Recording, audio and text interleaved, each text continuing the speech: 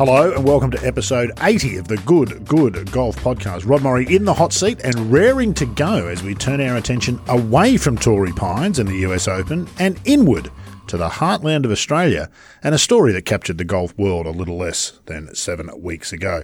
It does, however, reflect a lot about this game and what it means to people and communities. Dunedoo Golf Club General Manager Ricky Bush and Club President Mark Gallagher will join us in just a moment to talk about the vandalism the club awoke to on April 29 and the rollercoaster ride they've been on in the 6 weeks since. Before we head west, though, let's gaze inwards to the Sydney Podcast Studios complex, where we find co-host Adrian Logue rugged up and ready to go and ready to once again explore corners of the game where others fear to tread. Logue, welcome. Looking forward to chatting about golf in Dunedoo, which is about as far from what's unfolding in California as you could possibly bet. I'm going to lay a bet that they don't have irrigation just for the rough at the Dunedoo Golf Club. Yeah, I think you're right. We can get into that. I'd be more than happy to chat about that later on. It will get a passing mention, but ironically it does sort of point to some of the things we're going to talk today about, isn't it, about what golf can be and what it's actually become in so many ways. Let's stop faffing about with our city nonsense and meet some proper Australians, shall we? Mark Gallagher is the president of the Dunedoo Golf Club and was on hand earlier this week when some major repairs were made to the course. Mark, good to have you aboard. Good morning, boys. How you going? Yeah, not too bad, Thanks, all Mark. things considered. Could be worse. The coffee could be better. The coffee Things could be worse. Oh, the coffees. Don't start me. Tastes like a hate crime. And Ricky Bush is the club's general manager and a sneaky good follow on Twitter, it has to be said, if you're interested in 1980s Australian sport, horse racing and golf. Ricky, looking forward to the chat today, mate. Yes, thanks very much for having me on, gents. Good morning. Good morning to you. Now, you really are rugged up. I'm guessing it's quite cool in Dunedoo by the looks of things over Zoom. I want to start with you, Mark. I think we all remember the day the news broke about, I think it was about 6 weeks ago now, April 29. We might circle back to that and what happened at Dunedoo and those sort of immediate things. But let's start with an update. I saw a picture of you on the internet the last couple of days, awkwardly rolling out a bit of turf. I think that was staged for the cameras. I don't think that would be your technique. But a big moment for the club, I think, in this past week. A whole bunch of stuff got done. Tell us what's happening there at Dunedoo. Yeah, well, it all started on Monday when the tractors and the trucks rolled in from Sydney, from Western Sydney. David Collis organised all the turf farms to band together and supply the golf course with 40,000 square metres of turf. So they rolled in on Monday and they prepped the ground. They were pretty impressed with the way that we had actually prepped the ground. And they done their little bit. And then on Tuesday afternoon, we had our first, we had 2,000 square metres came from Turf the Lot in Dubbo. And then on Wednesday, when it was a big day, we laid, 28,000 square metres on Wednesday. There was about 100 to 120 volunteers. Laid 28,000 square metres of turf on Wednesday. And then on Thursday, in the pouring rain and freezing conditions, we laid another 6,000 square metres. And then on Friday, we laid another 6,000 square metres. So our fairways 9, 4, 5 and 6 are now covered with beautiful couch turf. Not to be disparaging, but has Dunedoo ever had so much grass? It's an extraordinary amount of turf. Well, our course is pretty it's pretty got good coverage of Kaiku. We have Kaiku and a few other grasses in there, but at the moment, the fairways, those fairways, look beautiful. Members are going to be afraid to take a divot there, Mark. Yeah. It's like the first time you go to Metro down on the Sandbelt in Melbourne, you're afraid to walk on the grass, let alone stick a golf club in it. It's so nice. Yeah. Did you save some of the best bits for where your drives normally end up, Mark? Is that? Yeah. If only Mark knew where his drives were going to end up. He's hand-picking rolls all day long. So I've got this one. I'll take care of this. Yeah, that's exactly right. It points to something, Mark. You mentioned 3 or 4 different companies there. The response to this was astonishing. Just take us back quickly to April 29 and what had happened there, and then what's happened since, because it's been quite remarkable, hasn't it? And global, the response. Well, it has been. It's been a real roller coaster, really. And I've been waiting to get off it because you got a job. I'm absolutely I'm worn out, and I've got a job to do. I'm a self-employed builder, and it was one call from Golf New South Wales, and on the morning of that, that put me on, and they actually put a story on, and then it was a phone call from Ray Hadley's office, and then Graham Collis come on board from Dad and Dave's Turf, and he said, "Don't worry about it, we'll get it fixed." And so he, as I said, got all the rest of the turf fellas around Richmond, Windsor and Picton, and actually we got what did we get? 6B doubles from Queensland Turf. Wow. Jim Burr Turf and Australian Lawn Concepts sent down 6B doubles as well. So it was just amazing that this was going to happen. And, we're sort of thinking, how's all this going to work? But once they turned up and the turf turned up, we got the local volunteers, community and people from the Central West turned up. We put it out there, and it was just amazing to see it all happen. Yeah, and a week later, you're aching to go back to work where the days are a bit easier. Yeah, that's exactly right. Than what you've been. Our biggest, and it just didn't happen last week. This has been ongoing, as you said. It happened 6 weeks ago. Our biggest, the biggest job was to fixing our irrigation, which was all torn up, and obviously we didn't, because we're a small country club and didn't have the funds, so we were working on donations, and our 3 local rural stores in town donated, pipe and fittings and sprinklers and what's not, and we had local farmers, come in with their machinery to prep the course, and then other tractors and kangas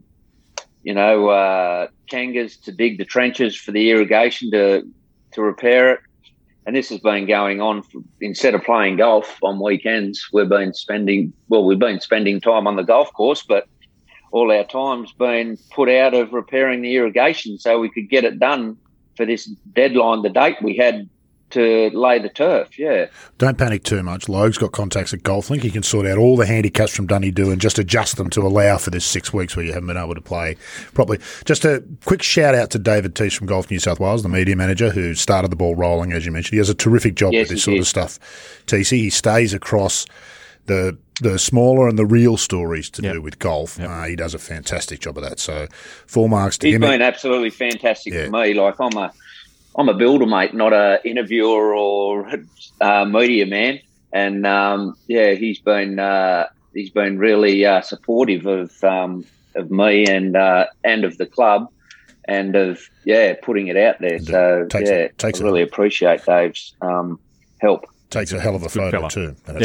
He's a really good shooter. He sounds like a great fella on the phone. Yeah, look, he's an unattractive chap. Let's not get. He's got no hair. He carries more weight than he should, but he does. He does a bit like me. Sounds like a bit like me. I don't know. I saw your photo rolling out the turf there, mate. You look pretty fit and ready to go. To put people in the picture, I don't think for anyone who didn't realise, Dunedoo is a small country town. What, about 4 hours west of Sydney, Ricky? Yeah. 4 and a bit, yeah. What's the population, Mark? About 700-800 people? Yeah.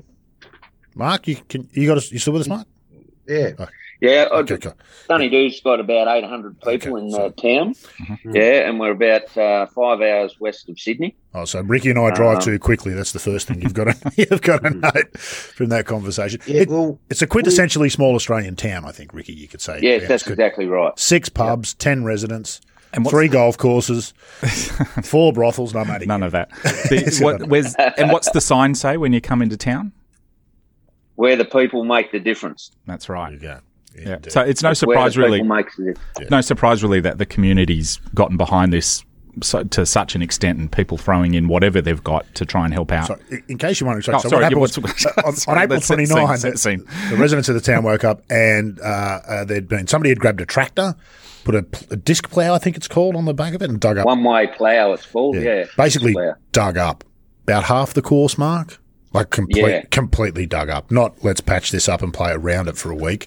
Completely dug up. So it really was disastrous in terms of golf. And, I think you cobbled together a 6-hole course in the days following to sort of play. But it really was. I mean, potentially, had you not got all that assistance, Mark, I imagine the club might have been in a bit of trouble. I can't imagine you could have afforded to fix all of that yourself, certainly not in any short term.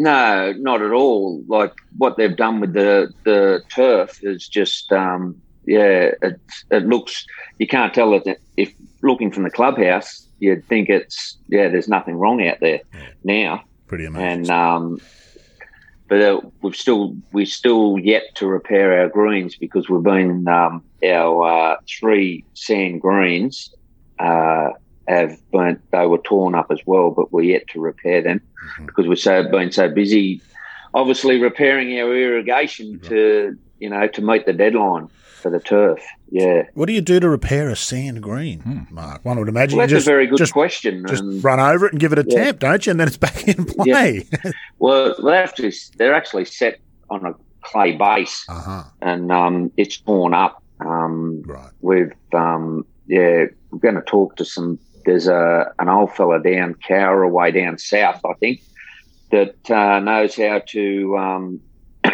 set the base. And so I think we're going to make a phone call to him.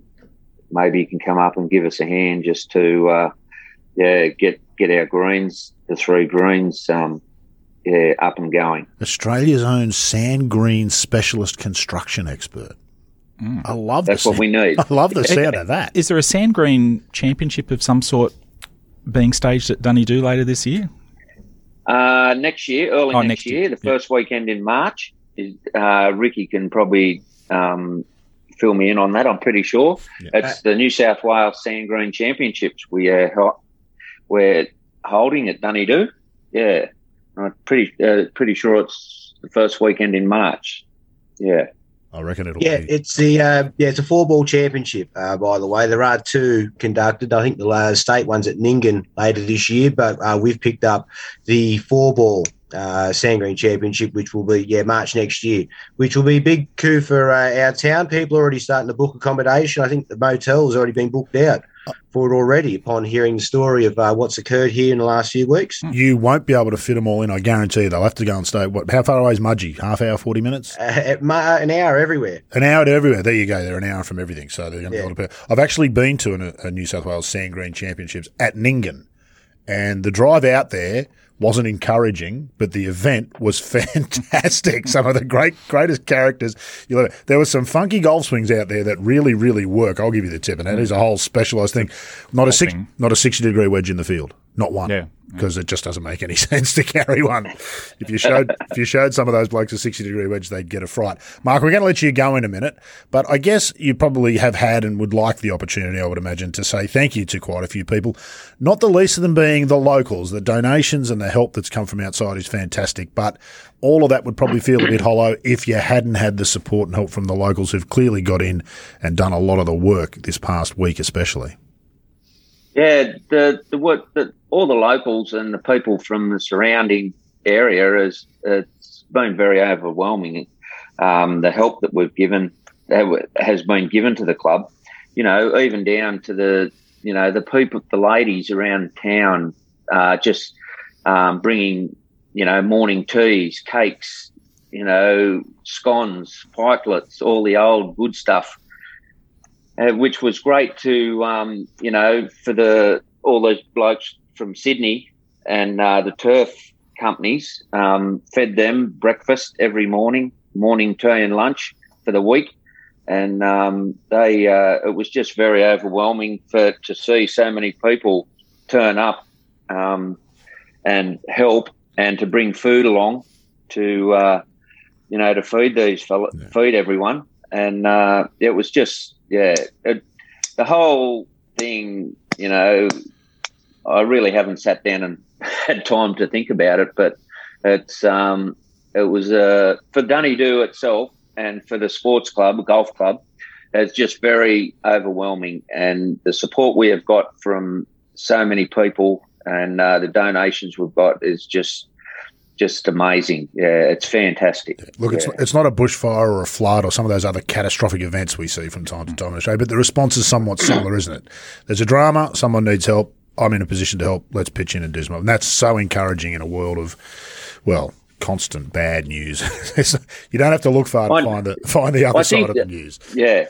I really think that people realise, how much a golf course is, warranted for our small community. And Ricky will back me up on this. Every day of the week, there's people, fellas playing golf, kids on our course, whether they playing golf, whether there's ladies walking on the course. And, I just think that people seen the damage and thought, we need to repair this.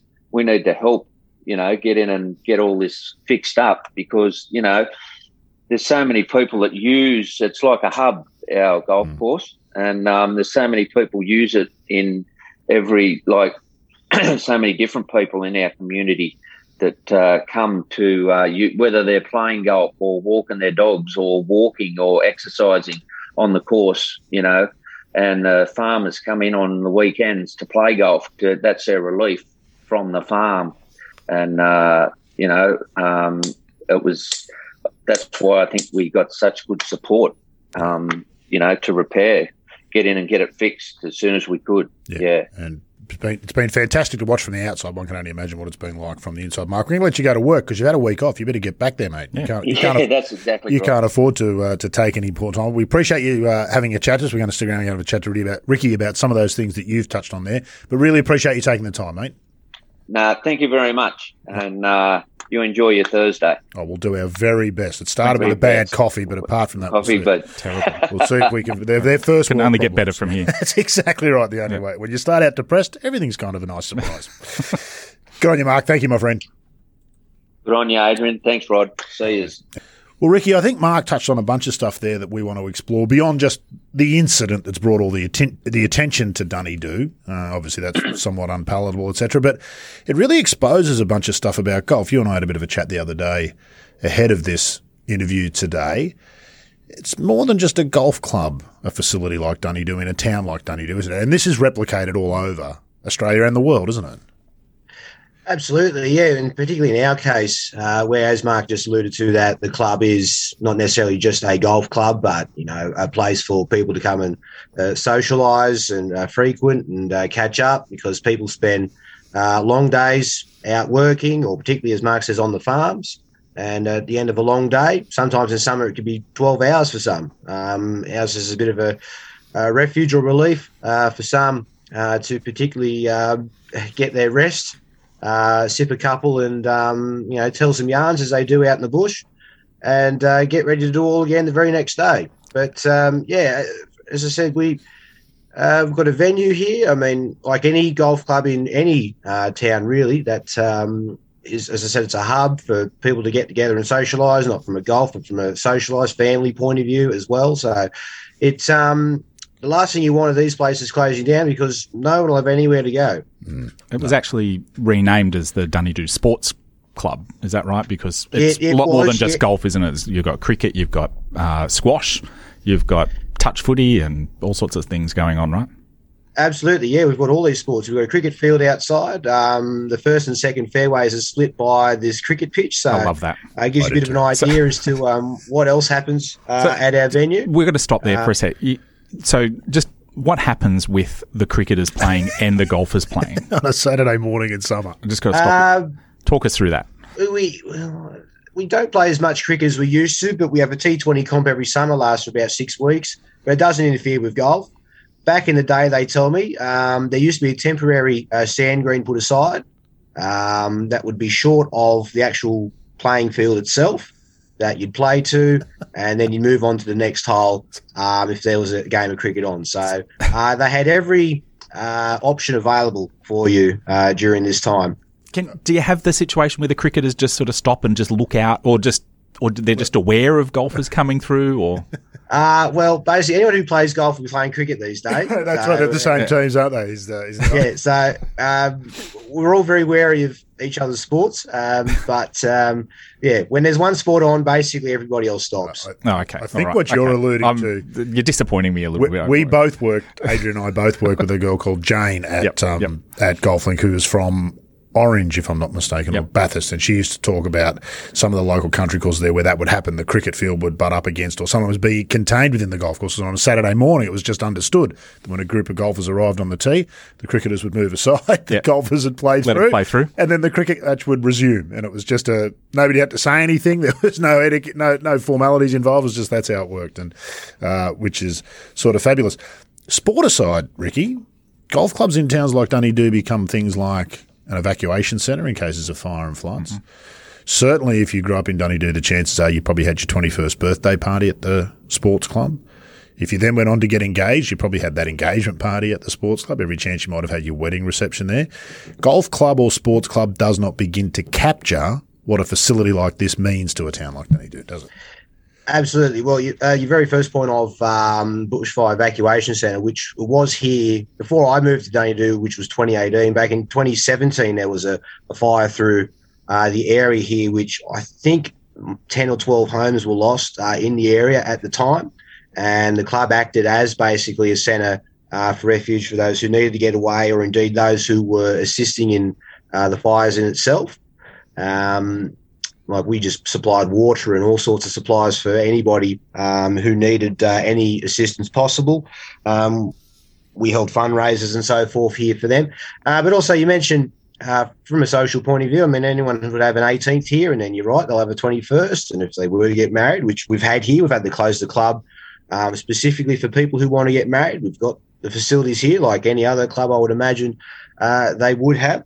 So, and if a place like us were to disappear off the map, I don't know, what do the people do? I mean, there's not many options, certainly for us, but I certainly don't know what it's like for other towns to be in that situation. But as I said, we've got all the options available, and without us, I don't know how towns can thrive or flourish from it. Yeah. It's certainly an issue for some towns where the golf club is quite poor. There's another role that the golf course plays from a disaster point of view, which I'm really interested in a town like Dunedoo, where a lot of the stormwater is designed to run onto the golf course. Like it's much better. Yeah, it's much better for the golf course to flood than for the town to flood, right? And I think that's actually... if you play lawn bowls, yeah. What about us golfers? Who asked us about that? I'm only kidding. That's actually the setup, I think. That is exactly our setup here. That's correct, yeah. So there is a dam on the golf course, which is basically our water source for the course itself, and it flows from the top of the hill here in Dunedoo through various channels and guttering.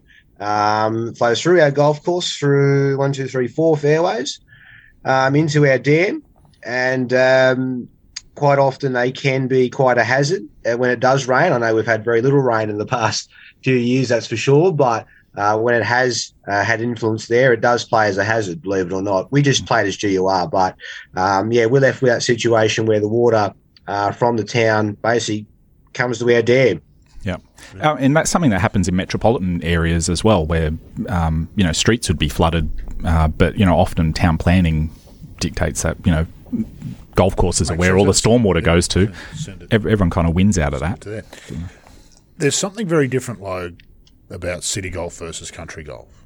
I imagine the average Saturday at Dunedoo looks very different to the average suburban Sydney golf course competition in all sorts of ways. And I feel like we often talk about the disconnect in golf between communities and the golf clubs that we tend to forget. We think about cities, and obviously Dunedoo is one of those examples of where it's the opposite. It's very part of the community. I hope you're not suggesting they don't go out and stamp the sand buckets with the club logo at Dunedoo. There are standards. Kind of funny, but we as city golfers, for want of a better term, do not appreciate what we have, do we?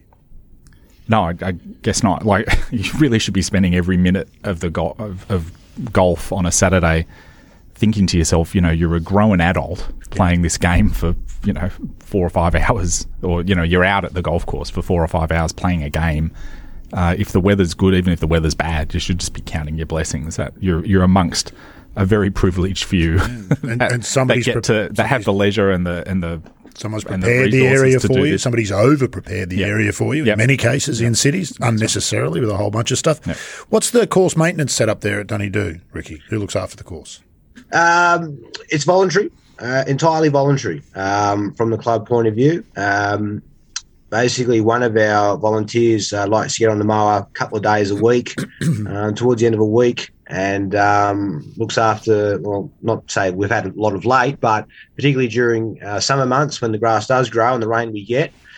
As I said, it used to be a paid greenkeeper, would have been 30, 40 odd years ago. There used to be, but such were the times, I guess, with small golf courses like us. We've now moved on to voluntary labour. And we all get together maybe once a month to say, right, the greens need doing or these areas need tidying up around the course.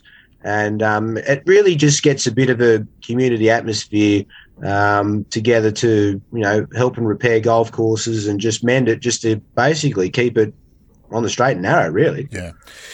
We've probably already covered this in a whole bunch of different ways, but what's the non-golfer's attitude towards the golf course and club there in Dunedoo?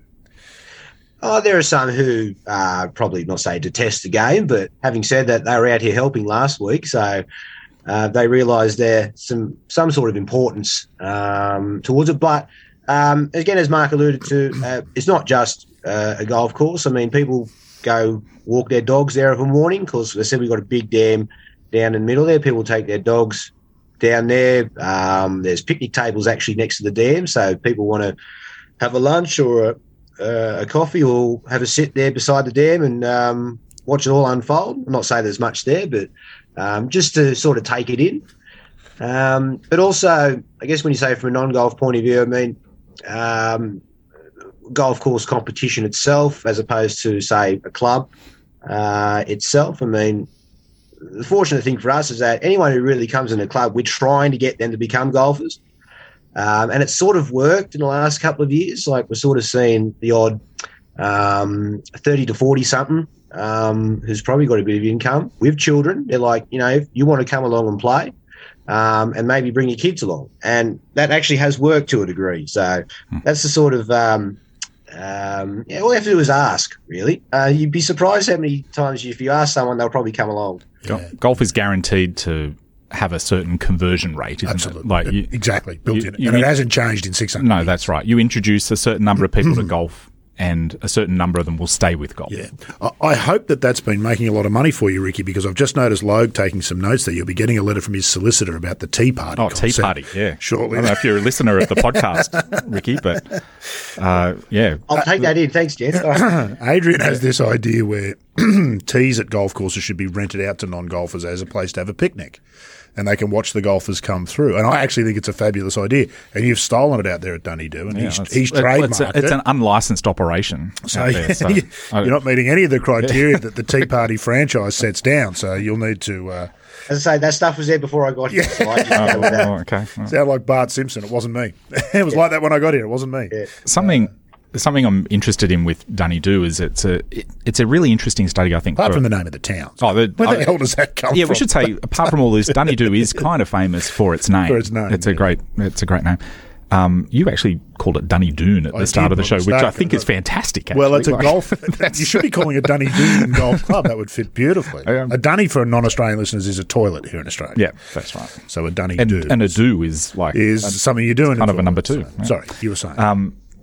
I think as a lesson for all golf courses, when you've got limited inputs, you only focus on the things that are really important. Yeah. And in a lot of ways, something I think about all the time with golf is that, and I heard this in a different context, but the phrase "geography is destiny," I think is something that really sort of captured my attention. And there's a tendency in golf to just come up with a couple of different templates for golf courses. It's either a links course or it's a parkland course.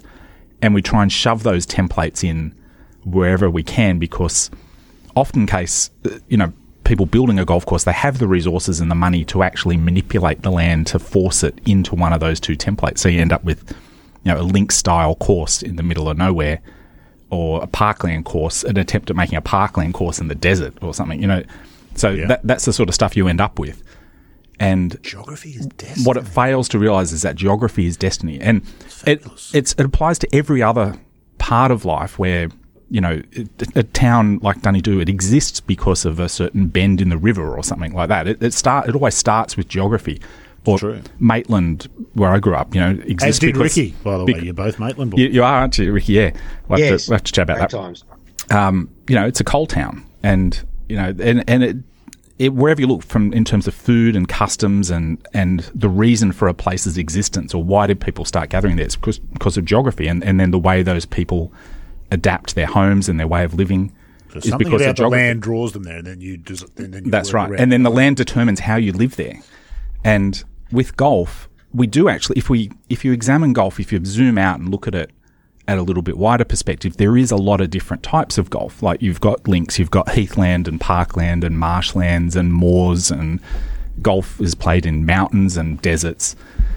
So, but a lot of those places where there's too many resources for inputs into the shaping of the golf course, you get something that is fighting its geography. So the labels narrow it, don't they? This is one of the mistakes I feel like we make with golf. Golf's the most free of all games. There's no, aside from out of bounds, there's no lines. It's not tennis or football. There's no in or out in That's golf. There's always a next shot to be played. The size of the cup. That's the only exactly, and a few rules sort of about the equipment. And we try to narrow it down by saying we have a championship golf course. It's got to have 4 par 5s, and 4 par 3s must be a par of 72. They must be arranged in loops that come back to the clubhouse and all these things. That's part of what you're saying there.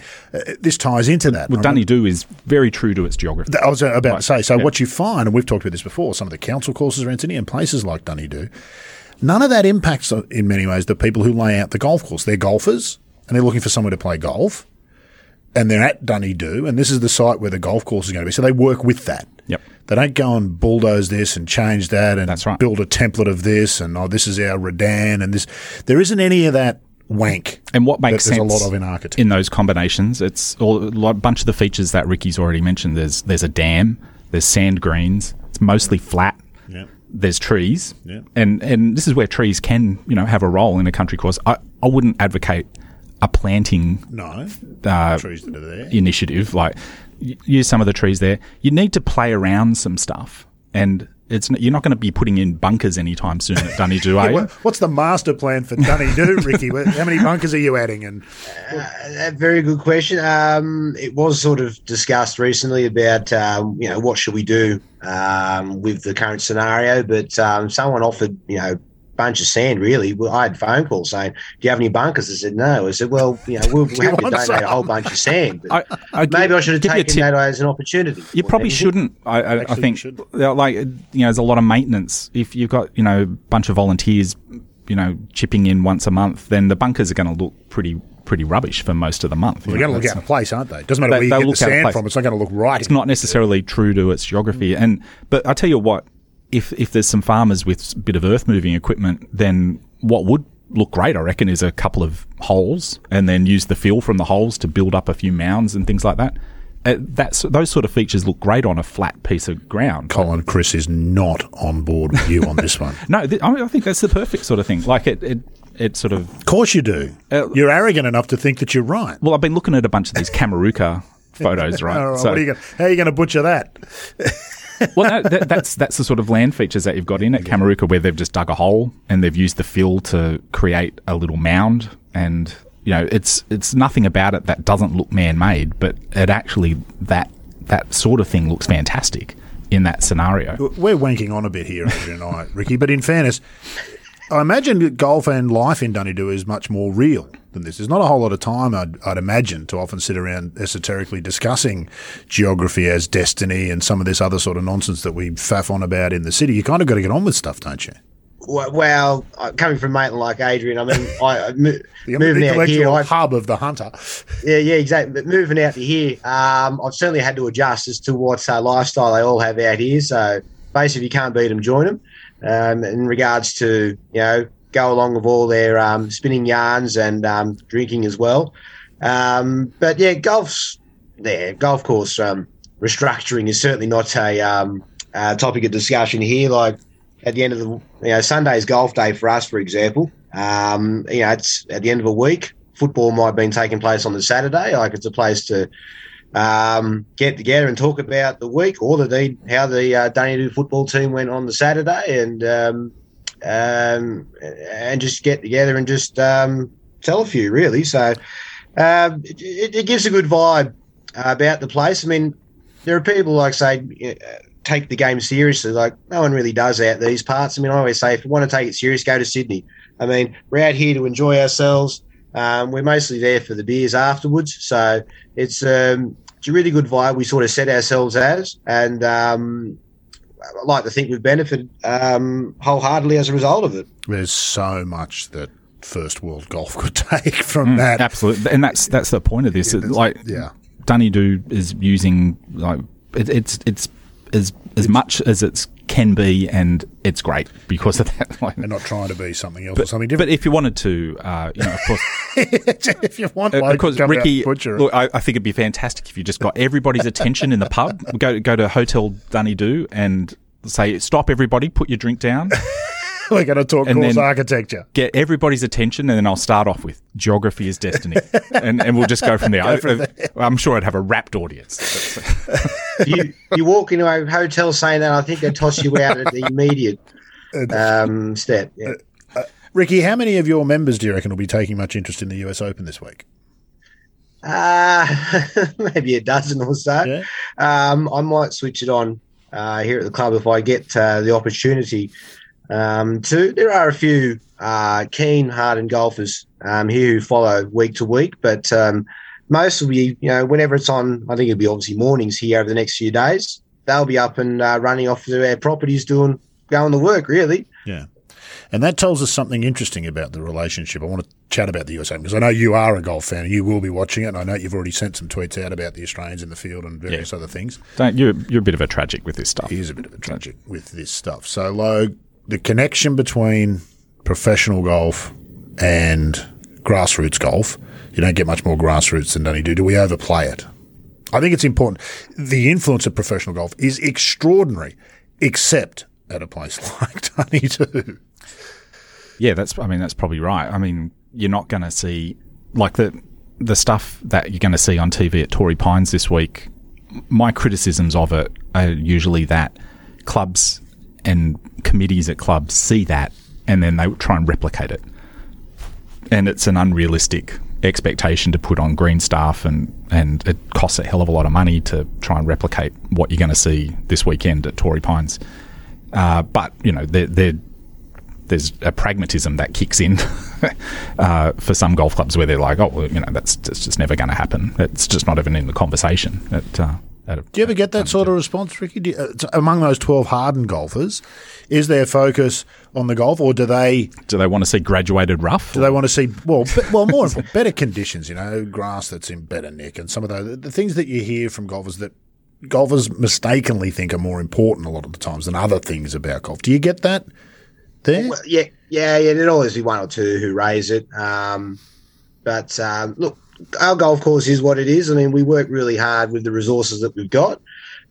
We can't wish for, brand new tees or, I know we've got new turf on the course, but prior to all this, but new tees or some new turf around the greens to get things going, or, adding a tree here or there as you talk about.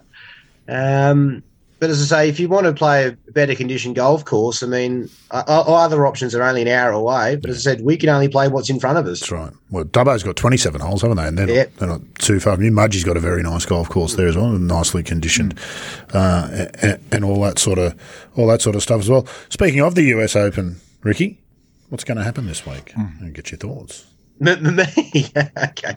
Not as much as I normally would. Have you been grabbed by it? Something about it this year doesn't seem to be grabbing me. And I think that's probably because I'm an architecture snob and I'm not a fan of Torrey Pines. I just don't think it's a particularly interesting venue. Maybe the events of the tour of recent weeks has sort of taken away the shine of this week, but also Phil Mickelson winning the PGA probably took a huge step away from again this week. I mean, with the achievement that he's done in recent weeks. I thought that would add a bit of interest to it. Well, look, we all know he's not going to do it again.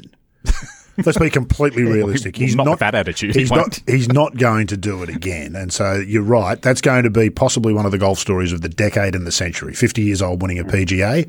Doesn't matter who you are, you're running second to that, except maybe Tiger winning the Masters last year, 2019. That might be the only other one that touches it in our generation and sort of lifetime in terms of achievement. So you're right. I think you're right. It's almost like golf peaked at the PGA, isn't it, in a funny way?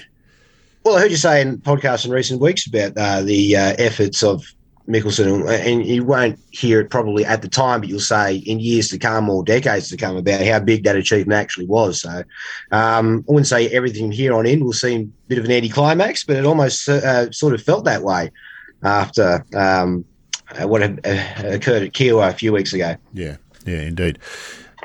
In terms of, I remembered this while you were talking. Steve Aisbett, who owns the driving range at Thornlea here in Sydney, was the long-time pro at Dubbo Golf Club. And as part of that, he would rack up about 100,000 Ks a year running hold and scramble events at clubs, everything from Dubbo, 27 holes in Mudgee, right down to courses like Dunedoo. And in fact, clubs that would only operate, I think, in the winter months, because in the summer the ground was too hard and it would crack. You couldn't play golf on it.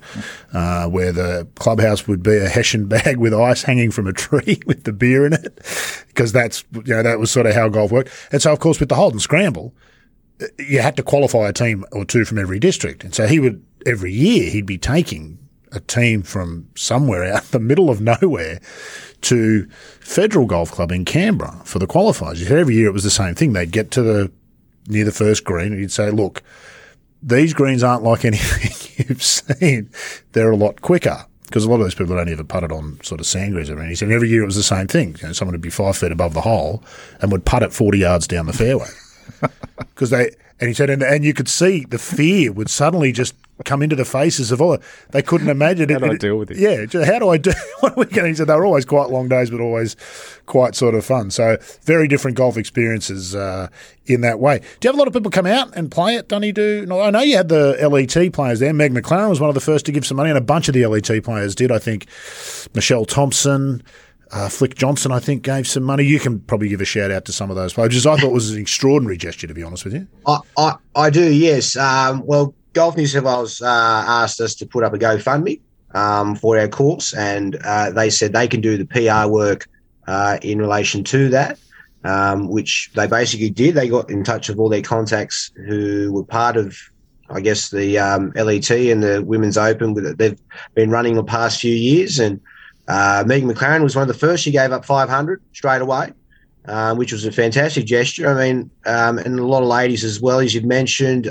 Lydia Hall was one, Sarah Kemp, Amy Walsh. As past two, I've played with at Pro-Ams in previous years. I think that's probably the only reason I got off Amy Walsh in the first place. We had a round at Royal Canberra a couple of years ago when the Classic tournament was being played there. So we've been in touch ever since, and she was happy to come to the fore and donate to us, which is great given that the ladies don't play for as much money, let's face it, as the men do. No. And for them to give up a great portion of their income towards us has just been overwhelming for us all. None of those players you mentioned have two houses, believe me. And none of them have two houses on different continents, which is fairly standard in men's golf once you get to that sort of level of the game. So good. And then what was that? You had a sand green day out there, didn't you? I think it was a couple of years ago when the New South Wales Women's Open was at Dubbo.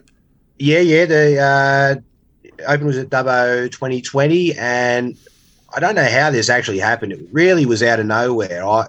We inquired to Golf New South Wales about hosting a sand green event, but they came back to us and said, you know what, we'll put on a day for you, a Pro-Am, invite the ladies from the European tour, and they can come and be a part of it. And then we didn't really think of it at first, but then the ball started rolling, some funds were put together, and before you knew it, we had a day out here. I think there were 26 or 7 golfers turned up here, but those who showed up here couldn't believe the time that they had here. They had such a fantastic experience, and Dunedoo was put on the map all around the world. Social media, of course, with a lot of the ladies get involved in here. And, like Annie Bolden, for example, who was here, and of course ended up winning last year on the tour. Who won it last year? It was Camilla Lanarth. Montana Strauss actually won the Pro-Am here last year, if you must know. And then, of course, she's gone to great heights with Holy Moly. Holy Moly, yeah. Put it that way. Yeah. So she shot 1 under here on sand greens for 9 holes. So it gives you a bit of an indication as to, I guess, the level that they needed to play on our course. They said it was completely different experience to what they're used to. They'll never encounter that probably anywhere else. And whilst it was a bit of a novelty event, it probably just showcased that golf can be played and enjoyed anywhere or everywhere other than, in a city with grass green venues. Now, I want you to be completely honest here, Ricky. They're two fairly disparate groups, the farmers and locals from Dunedoo coming together with some of the ladies from the Ladies European Tour for a golf day. There must have been some strange looks both ways, I would imagine, at various times during that day. I think Camilla Lanarth played in that, and she led the New South Wales Women's Open just a week or so later. I interviewed her each day because I was out there helping with the coverage for New South Wales Open. And if I'm not mistaken, there was a crew of about 6 or 7 blokes came from Dunedoo for the final round to cheer her on. Guys that she'd played with in the day. Am I right about that? Was that me? May have been me. I think you were there. I know. I remember that's where we first met, was at Dubbo that day. Yeah. But there was a group from here to there, and I know some ladies from here went and volunteered at the Open that week. I can't recall who we were cheering or barracking for at the end of the day. I ended up watching about 3 days worth while I was over there, just to have a bit of time. If need be. But it was just a fantastic event to bring to this area, really. I mean, we're sort of starved of any sport of that level. I know we had an NRL game in Dubbo a few weeks ago, but how often do you get world-class athletes to this area anywhere, really? And golf somehow brought that. I think it's an interesting exercise in the fact that it doesn't matter how different your backgrounds are. If you're a golfer, we've got something to talk about. There's a common language, isn't there? I think we've talked about this before. You can play 18 holes with someone you've never met before and only realise in the clubhouse afterwards that their politics are the polar opposite of yours and you want nothing more to do with them ever. Yeah, you can find except you're quite happy to play 18 holes of golf with them again. And you probably do it again. Yeah, in a strange way, you find out a lot about a person from golf, but you also know nothing about them after a game of golf. But you've got golf in common, and you can always have that. Yeah, it's extraordinary stuff. What's the future for Dunedoo Golf Club? Ricky, this has all been, I imagine, quite a roller coaster and a fair bit to process, but the truth is Dunedoo's still going to be Dunedoo in 10 years' time, isn't it? I mean, it's not as though suddenly Dunedoo's going to become an international destination, but it is now on the world map. So that's an interesting thing to consider as the manager, because I think you're also the PR manager, aren't you? And the barman? Yeah, I wear a few hats. Yeah. I just beanie as well. But, manager, bar manager as well. Marketing and communications. If you want to put it that way. I also have a role with the Western District Golf. I'm the secretary of it as well. So I cover a lot of area out this area. So I wear far too many hats. It probably explains my big head. But anyway, the club itself, look, we'll soldier on. We're hoping to plan to have some sort of day in the next couple of months, I guess, in the reopening, if you want to call it that way, of our club. I've already had offers of people wanting to do charities and offer some entertainment on the day, whenever that may well be. It could be, September, October, November, whenever we see fit. So we're certainly going to have something in place to get us back on our feet. And as I said, we're trying to plan for this event in March next year. I think we'll have at least 120, 130 golfers here next year for a weekend of golf, which will be a big thing for us and the town in general, because I think every business will benefit from it. And that's what we like to do at the end of the day. I mean, if it's just not us, we like the town to benefit as a result. So like local motels booked out, the cafes will be, feeding them. So the Dunedoo Pie Shop would be stocking up, wouldn't it? We'll tell them in advance too, for sure. If you ever are out this way, we'll tell them that for sure. Yep. Yeah, indeed. Those events, by the way, golfers go out there to play the golf. You can't calculate the value of those to towns that host those regional events, those Golf New South Wales. It's the mid-amateur that I think you played in last year. Yep.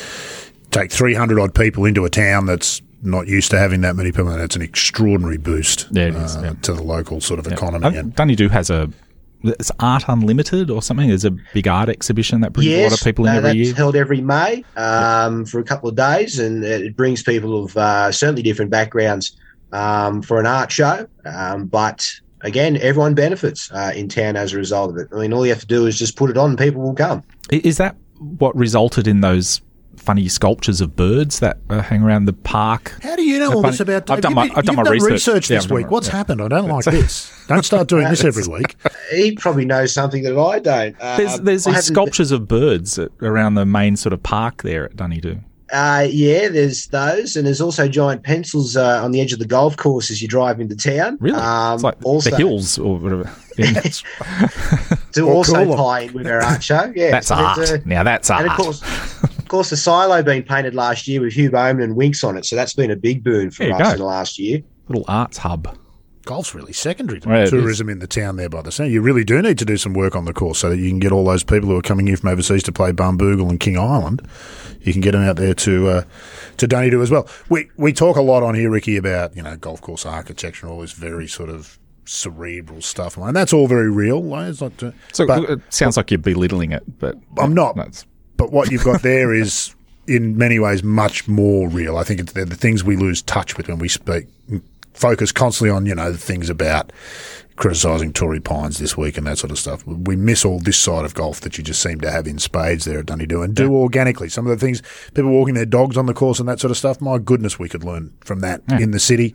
Just that attitude of, it's just if there's no one playing, go and walk your dog there. Well, Torrey Pines is completely missing the point of all of that. You'd lose a dog at Torrey Pines. If it was any smaller than an Alsatian, you could lose it in the rough. They're watering the rough and not the fairways at Torrey Pines. I think you need to talk about this, Adrian. Well, I wasn't going to say anything because people are a little bit, frankly, they're probably a bit sick of me complaining about rough at USGA events. And I wasn't going to say anything until this footage emerged of this rows of sprinklers on either side of the fairway in the rough. The irrigation lines are in the rough for starters, and then they've got the rotors set up so that the arc of the rotors is only facing towards the rough. They point out. They don't water the fairway. They're pointing out. Yeah. And they're throwing water, 50, 60 foot away from the playing surfaces. And I saw that and I just thought, it's worth making the point again that is not a good look for golf, particularly in the governing body showcase event where you're going to have non-golfers tuning in. And the interesting thing is people keep thinking I'm making a point about playability or strategy. Nothing to do with golf. I'm not talking about sustainability, the environment. I'm all for rough in spots. I like some thick rough. I've just been to Barnbougle where there's some diabolical rough. But they don't point the irrigation lines in and water the rough at Barnbougle. And it's just at a place like California where there's a scarcity of water. I was going to say, thankfully, in a PR sense, at least California's got so much water you can afford to just pour it on the rough. There's a magic well. There's a magic well, as Aaron Price pointed out to me on Twitter. There's a magic well of water. Don't worry about it. It's free. There's a well of water there. That's exactly right. Which couldn't be used for anything else. You might as well just pour it on the grass. If we showed that footage, I don't know whether you saw it on Twitter, Ricky, but if we showed that footage to your members at Dunedoo, what would be the general response, do you reckon, for people who rely on the environment and rain and the interaction between water and land for a living? What would be the response to the watering of the rough only at Torrey Pines? I think every one of our members will say, we're not playing that course, full stop. On principle. On principle, yeah. And I guess they're idiots, full stop. That's when they can find a way around it. We don't have rough. I mean, we just got a golf course that's just, well, I won't say it's rough in general, but it's just what it is. But those places, certainly not appealing to go and play, if anything. Look, Ricky, I think about Maitland Golf Club all the time, and there's the areas off the fairways at Maitland. Maitland has fairway watering, right? But and the fairways are pretty good, and I like good fairway. I like a good fairway as much as the next bloke. I'm not a monster, but the when you go away from the fairways at Maitland, it just breaks up into that hard pan, and there's sticks and like anthills and all sorts of but it's a test, and actually you might get stuck in a clump of paspalum or kikuyu or something like that. There's a bit of chance in play. There's trees, of course. it's a real challenge. And it's a penalty as much as anything, as much as introduced turf would be. But one of them requires enormous inputs. Yeah. To manage introduced turf all the way to the edges of a property, it requires enormous inputs.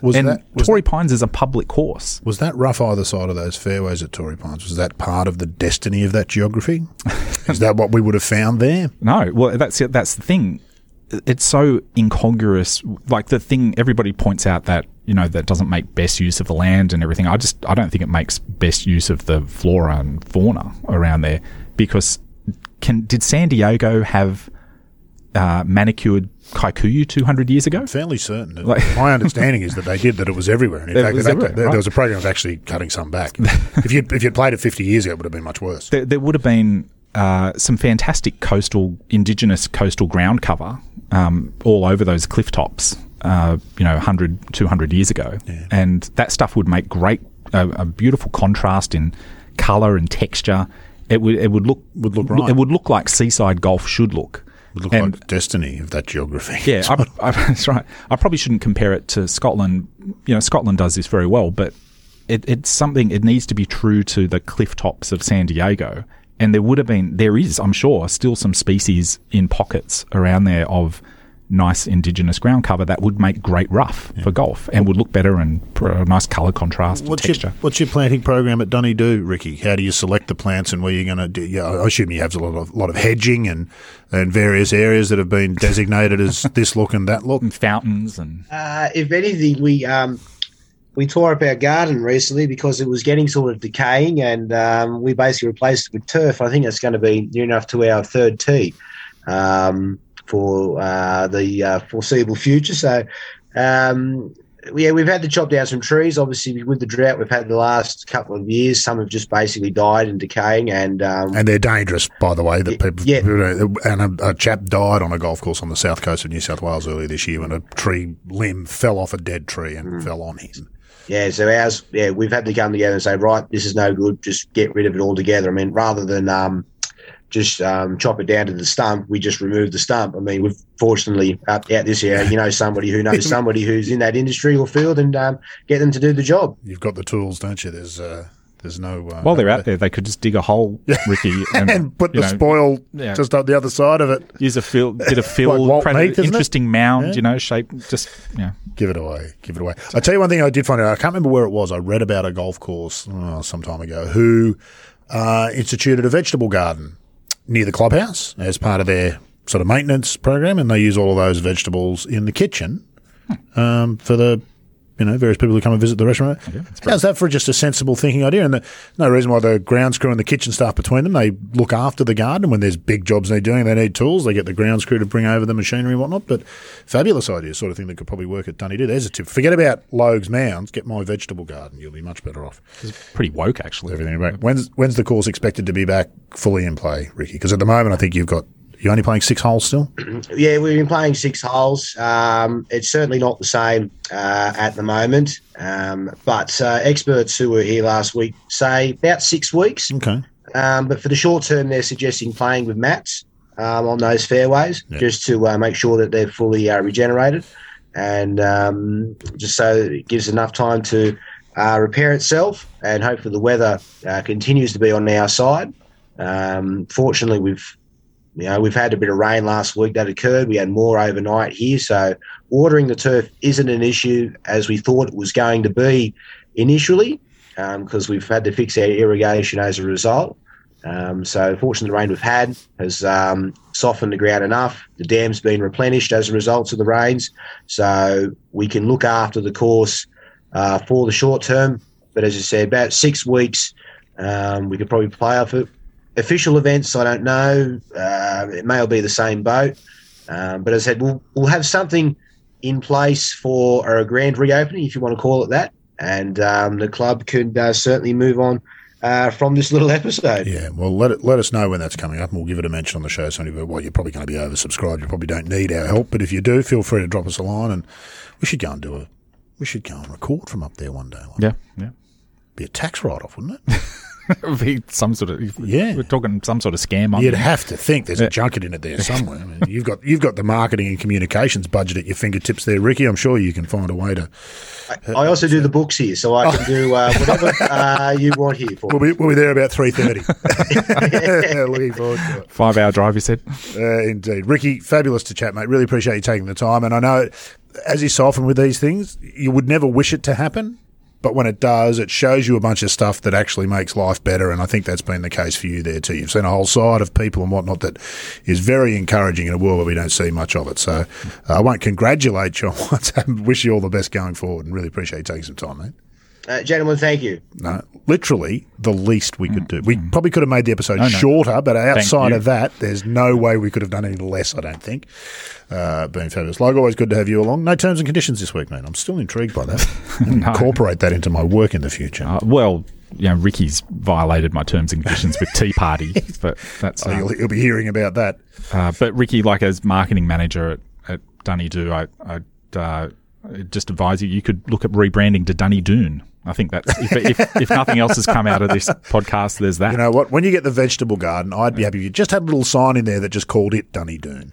The vegetable garden. Okay. The club. All right. So call it Dunedoo. You're angling for a plaque or something there. Look, I saw that what they did for Tiger this week at Tory, and I'll be honest with you, I do feel that it's I've been underrated. That's enough out of us. Good episode 80 done, dusted in the books. Next week will be episode 81, and we're looking forward to your company then already here on the Good Golf Podcast.